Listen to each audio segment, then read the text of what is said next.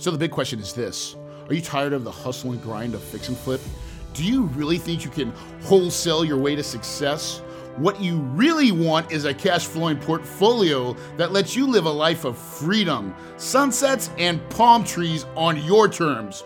But what if you're stuck because you have no capital, no time, and no idea where to start? That ends now. Your host, Corey Peterson, is a rags to riches real estate millionaire who started out with no money or credit and quickly grew a portfolio of cash flowing apartments. Not to mention, he did it all with other people's money. You're only one deal away from creating the cash flow life, and the Multifamily Legacy Podcast will show you how. So now, here's your host, the Big Kahuna, Corey Peterson. Hey everybody, welcome to the Multifamily Legacy Podcast. I'm your host, Corey Peterson, and let me tell you friends, it's been a rough couple of weeks for the Peterson household. I just had gallbladder surgery, so 2020 has been a rough year for me. Not only did I get COVID, but I actually had my gallbladder removed, and so I apologize. We've missed, I think, 2 weeks of podcasts just because I didn't have any queued up, and then I was in the hospital, and so I'm out. I'm healthy now. I finally feel 100%. I'm excited to get back sharing my messages and my love and passion for multifamily investing. So thanks for staying loyal and listening. And listen, we've got a great show planned today. So we are actually on part 2 of a 5-week series of the journey to legacy wealth. And today we're really going to be talking about, selecting your next cash flow investment and what that means. But before we start though, let me just really quickly, I want to read out a couple 5-star iTunes reviews. I love it when you guys take the time to do this. So this first one comes from Jordan7575. Accurate and real. MLP is a great way to learn multifamily investing. I'm looking forward to more quality content. Next one from Titus5345. Next level. Corey covers a wide variety of topics that are crucial for each real estate investor. And for the last one, Spencer323. Giving incredible value. This show provides solid and legit information about anything in real estate, especially in multifamily. Corey asks the hard questions, just real practical content.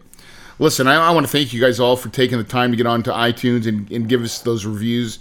Makes me happy, makes me excited, and it really lets me know that I'm hitting the mark.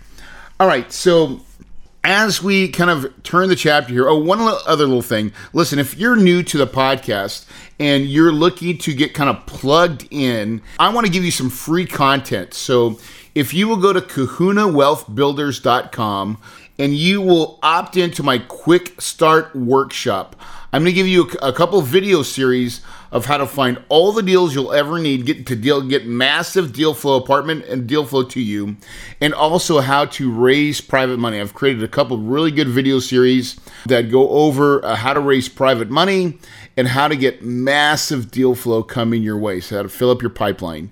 So take me up on that offer. It's free, won't cost you anything, but it's really good, valuable content, and it's my gift from me to you because I really love our audience and our people and the nation that we're building. So super, super excited.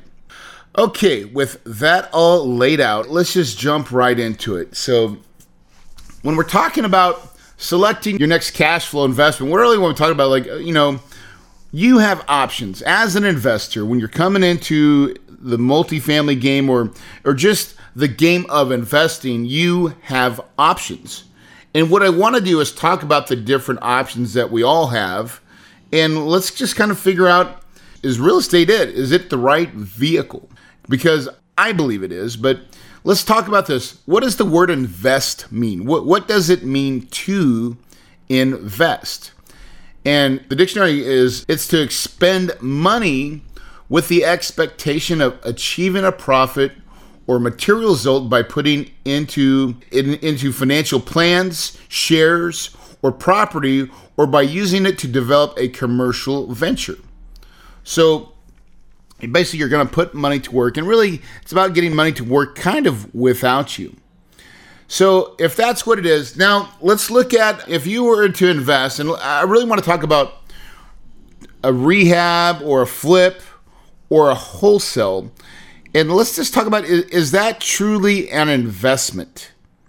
And I'm just going to tell you, I believe it's not, right? So this is either a business or it's a job, okay? It's not an investment. You don't invest in rehabs or in flips or a wholesale. That's a business. It's a business model. And truly, it's really putting yourself into a tax category called ordinary income. And ordinary income is the worst, the absolute worst type of income that you can absolutely make. And as a real estate investor, we understand the difference because the tax consequences are devastating, okay? So, and the thing is with a rehab business or a flip or a wholesale business, you can't treat it as a hobby. I know nobody that does it as a hobby that makes serious money. It's got to be a full-time, I'm all in, I've got teams, I've got people, I've got moving parts, I've got written processes on how to the business. So it's got to be that.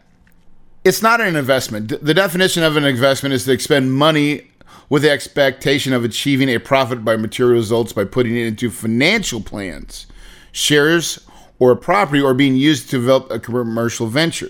Okay? Now, listen, there's nothing wrong with rehabbing, flipping, right? Wholesaling, but it's not an investment, guys. An investment is like when money works without you. Okay? That's called passive income, or some type of where you get treated different by the type of investing that you do. So there's nothing wrong with those businesses, but just you truly got to know that it is a business. And a lot of people that I know do this. They know how to rehab, flip, and wholesale, and they learn to make a lot of money, which they then can invest. Okay? So now that we're into investing our money, now what choices do we have? Okay? Well, the first choice that most people, and I'm going to say most people, go into is what I call dumb money. Dumb money. It's stocks, bonds, or mutual funds. You see, you can go into any stockbroker, Edward Jones, Merrill Lynch, all of them, Raymond James. Go talk to a financial advisor and you can give them your money. The thing is, if to buy the stock, you've got to own 100% of the stock. See, unlike real estate where you can get a bank loan, you can leverage it, where the bank will give you 75% of the money required to buy the asset, and then you only have to come up with 25%. See, you can't do that with stocks, bonds, or mutual funds. You have to put all the money in. So if you want $100,000 of stock, you can buy, you got to put $100,000 in. If you want to have $100,000 worth of real estate, you only have to put in $25,000 if it's 75% leverage. See, that's the difference, my friends. Leverage is really part of the key. But let's keep going because we're really going to pit stocks, bonds, and mutual funds to, we'll call it real estate, right? And the question is, I think, with stocks, bonds, and mutual funds, can you personally be able to affect the value of the stock, right? I don't think you can. But with real estate, you have to, absolutely can, personally be able to affect the value of property, right? You can force appreciation by making it better, rehabbing the property, fixing the broken things. You can do it. With stocks, bonds, and mutual funds, guys, we have no control. We have no control. We're just sitting there passively watching on the roller coaster ride. And really, for most people, it's a wicked roller coaster ride. It's not even fun to be on, okay? And then, does that stock, bond, or mutual fund, does it pay a high dividend, right? Can it make you really good streams of income? And most investments that I know that are in stocks, bonds, or mutual funds, and really when I'm thinking about blue chip stocks, the dividend sucks. Like, it's low. It's like, what? I'm going to make that? Ugh, that's not exciting. And so stocks, bonds, and mutual funds don't normally pay. They may pay a dividend, but it's very, very low, extremely low. Where real estate, you can get profit from rents, that's a dividend. And it's usually pretty darn good. And then you must have a solid potential for growth. Does stocks, bonds, and mutual fund have a solid potential for growth? The answer is no. It's a damn roller coaster. It goes up and down and sideways, and you don't even know why. So that's not a solid potential. It's like, oh. And with real estate, a lot of times if you buy right and you know that you buy property below purchase price, that if you fix it up and make it up, you have a pretty solid idea that you're going to be able to sell it for a profit, right? And then again, we're just comparing stocks, bonds, and mutual funds to real estate. Can you get payments? Can you buy the stocks and bonds and over payments for the next 30 years at a fixed rate? Right? Can't do that with stocks, bonds, mutual funds. But you can absolutely do it with real estate. Freddie and Fannie loans will give you loans on your property, investment property, that you can pay back over a 30-year period of time. You can't do that with stocks, bonds, and mutual funds. All the money has to come up front. So what I'm saying is what we're talking about is leverage, right? With real estate, you get leverage at 75 or 80%. Stocks and bonds, not so much, not at all, right? And here's my other favorite part. Can someone else pay off the leverage portion for you? With stocks, bonds, and mutual funds, the answer is, again, guys, no. But with real estate, if you have a renter in there paying, helping, giving you income, and you have enough income from them paying the payment that you're paying off the principal and you're making some profit for yourself, you're basically having someone else pay off the leverage portion for you. Well, how cool is that? That's awesome.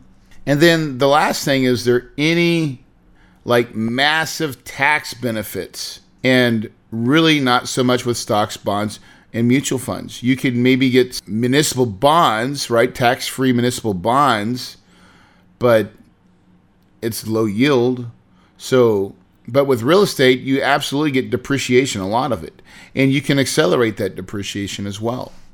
So again, when we go against the normal, what I would say traditionally most people are investing in, which is stocks, bonds, and mutual funds with a financial advisor, let me tell you, kids, they're not getting it. And by the way, if you were to ask a financial advisor, and I really challenge everybody to do this, and ask them this: what's a solid rate of return that I could reasonably expect year over year if I had a blended portfolio, like a diversified portfolio?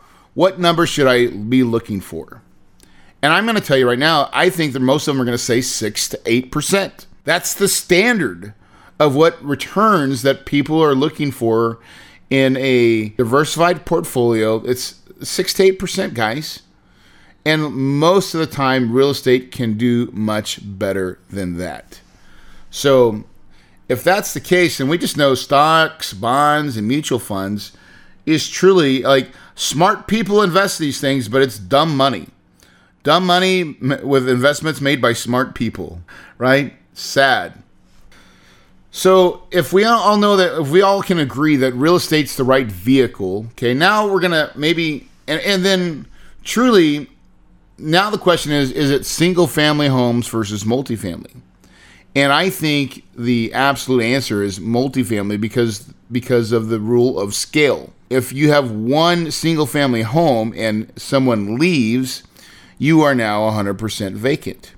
If you've got a 10-plex, right, and someone leaves, you're 90% occupied. So there's a big difference, right?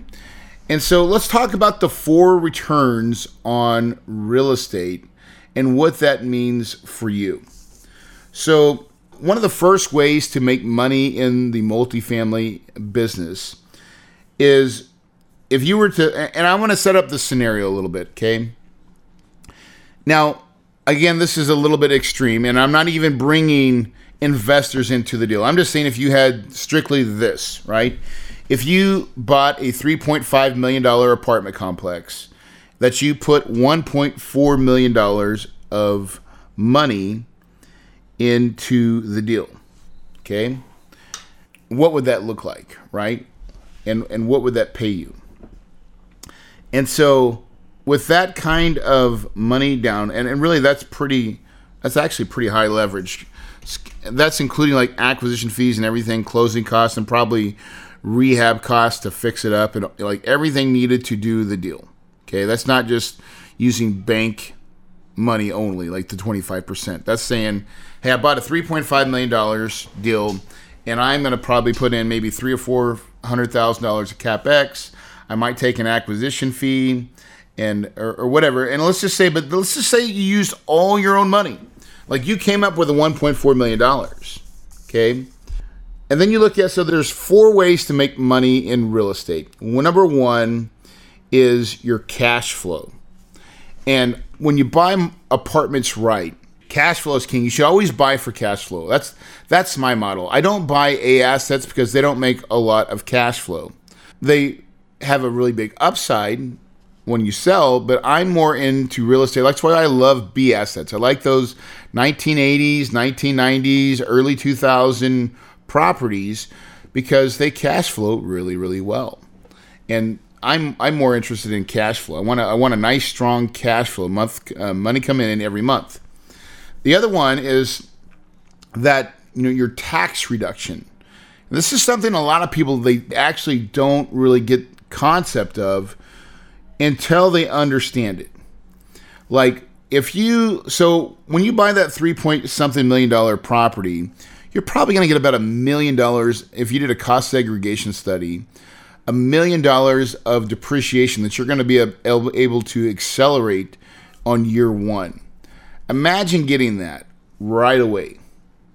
Man, that's a game changer. Imagine you buying, if you put a $1.4 million into a deal and you got $1 million of depreciation right away that you could offset all your income as you go. Guys, that's a game changer. It's because being able to have your money work and have it work at a taxable advantage there's so much power in that. And think about this. So we have cash flow. We have tax deductions, right? We also have this thing called appreciation. And the one thing I love about apartments is that you can force the appreciation. How do you force appreciation? You raise the rents. And it could be what I call like the nuisance raise. In other words, if your rent was $800, okay, $800 every month, and we increased it by 3%, like the cost of inflation, that means if we raise rents $24, so now your rent's $824 the next year, most people will not blink an eye. They'll just pay the $24 and life goes on. And all you did was just raise the value. You forced appreciation by raising the rents. And you probably didn't do a lot to your property to get it. That's just the inflation, regular inflation rent increase. And it happens all the time. And like one of my sayings is renters expect rents to go up and we never disappoint them. Even if it's, 1 or 2, maybe, we try to average 3% increase year over year. And that's what normally happens. And so, again, appreciation, when you do that, you can create huge volumes of appreciation on these properties by just increasing the rents consistently. And over like a 5-year period of time, now you've done it quite a bit, where when you sell your asset, you've created a huge amount of value.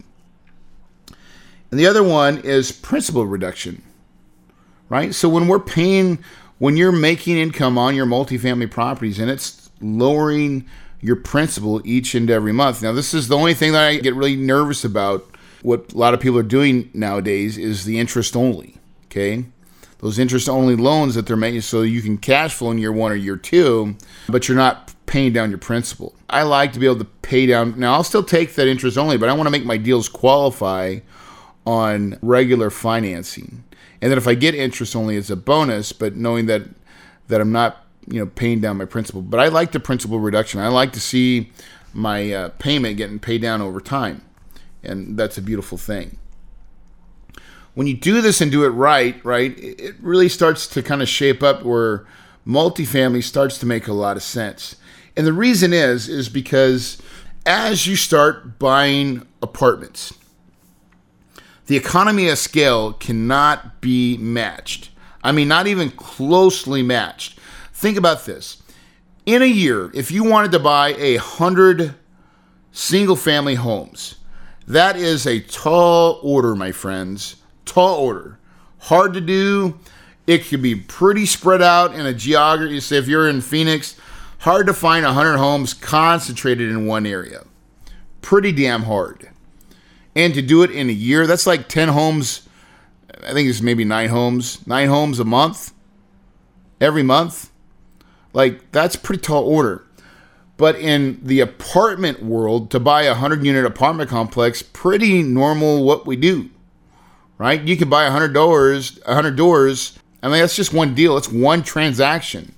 Now, what if you did a transaction every trimester? Right? Meaning, not every quarter, every trimester. Yeah, once every 4 months. Did 3 deals, like 300-unit deals. That's 300 units. Could you imagine doing 300 single-family homes in a year? You've got to have a machine, guys, a machine built. And it's just super hard to do. Or you could go back to, like, there's a lot of apartment complexes. You just buy one 250 unit. You can just buy a bigger apartment. That's the beauty of this game, is that economy of scale is there. So why do I always say the minimum's 100? Because I think that's the threshold where you can afford property management and staff. See, the reason I got into this game was for time and money. And I know that to get those two things, I've got to buy the kind of assets that can afford the staff and the management, so then I don't have to spend as much of my time working and getting into the day-to-day operations, which is what I don't want to do, right? So that's why I love the apartment business. And then, when we look at the investment overall, and you say, well, what else, how are apartments secure? Well, I think they're like factories. Apartments are like factories. They take in rent checks every month. They go through a grinding process and they spit out profit out the back door. That's what they're shipping. But then they're protected a lot of times by insurance. So, because you're wanting to protect the income, the back end product. And so we do that with insurance, because how do we disrupt our income? Well, we could have a flood, storm damage, where people have to move out. What if there was a fire? All those things, like a lot of those things are protected by insurance. So understanding insurance and leverage, right, and putting your investment together the correct way, you can really create a nice, subtle, and I think pretty strong structure for your investment money. And more importantly, in the syndication business, which is getting other people's money, that you can find a structure that you can actually raise other people's money to do your deals, which is exactly what I do. And so then I look at infinite returns a lot of times, because I initially will have my money in the deal, but once we fully fund, I'm typically not having any of my money in the deal. I've got all my principal back that I initially put up, and then I go use that money to go do my next deal. And so I'm usually in most my deals, unless they're the ones that I've sold, and if I've sold a deal and I've got a lot of my own profits that I got to reinvest into the next deal. That's usually how I do it. Okay. So anyways, my whole point is this, like, the power of real estate is awesome, right? I mean, it far exceeds anything that you can do in the stock market, and it can get you, a true return on your investment. And the question is this, is a lot of people, when they look at investment, they say, well, I don't have any assets, but I think a lot of people have more assets than they know. They just didn't know that it was in something that they didn't know they could use. So where are your assets? So let's talk about that. So you have cash, right? Cash. And then we have stocks, bonds, mutual funds. This is where I think most people's money is truly held up, is in your IRAs. Then a lot of people have cash value life insurance. And then you have your retirement plans, right? So that's your IRAs, right? Anything that's 401ks. And then also home equity. There's a lot of people that have a lot of home equity, and I call that dead money unless you resurrect it and bring it to life. And sometimes with rates where they're at now, you can borrow money for a lot less and then put it to work on something that can make you more money. Not saying that's the right way, but I'm saying it's a way. That's how I first got started in real estate, is I took a home equity line of credit on my home to get $25,000 to kick off my real estate journey. That's what I did, and it worked.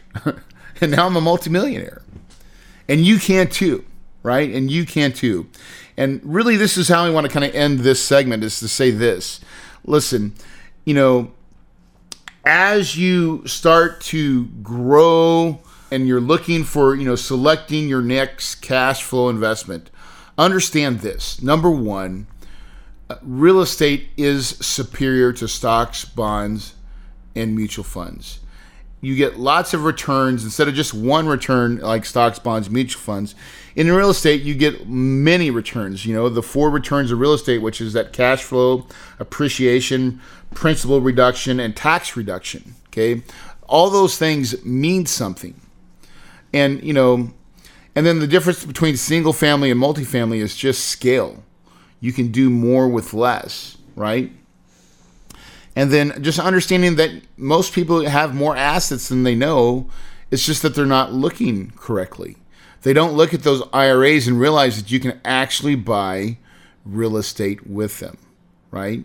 And that truly is a lot key. I just had an investor come to the house yesterday, and he had just turned 59 and a half, and he's an airline pilot. And he was like, Corey, listen, as soon as I turn 59 and a half, where I could have access to get into my 401k, my company 401k, I wanted to rip that money out of there because I'm tired of the roller coaster, and I want to give it to you. So he had, over $500,000 of money that was in that one account. And so how cool is that he realizes the value, and he's like, take my money.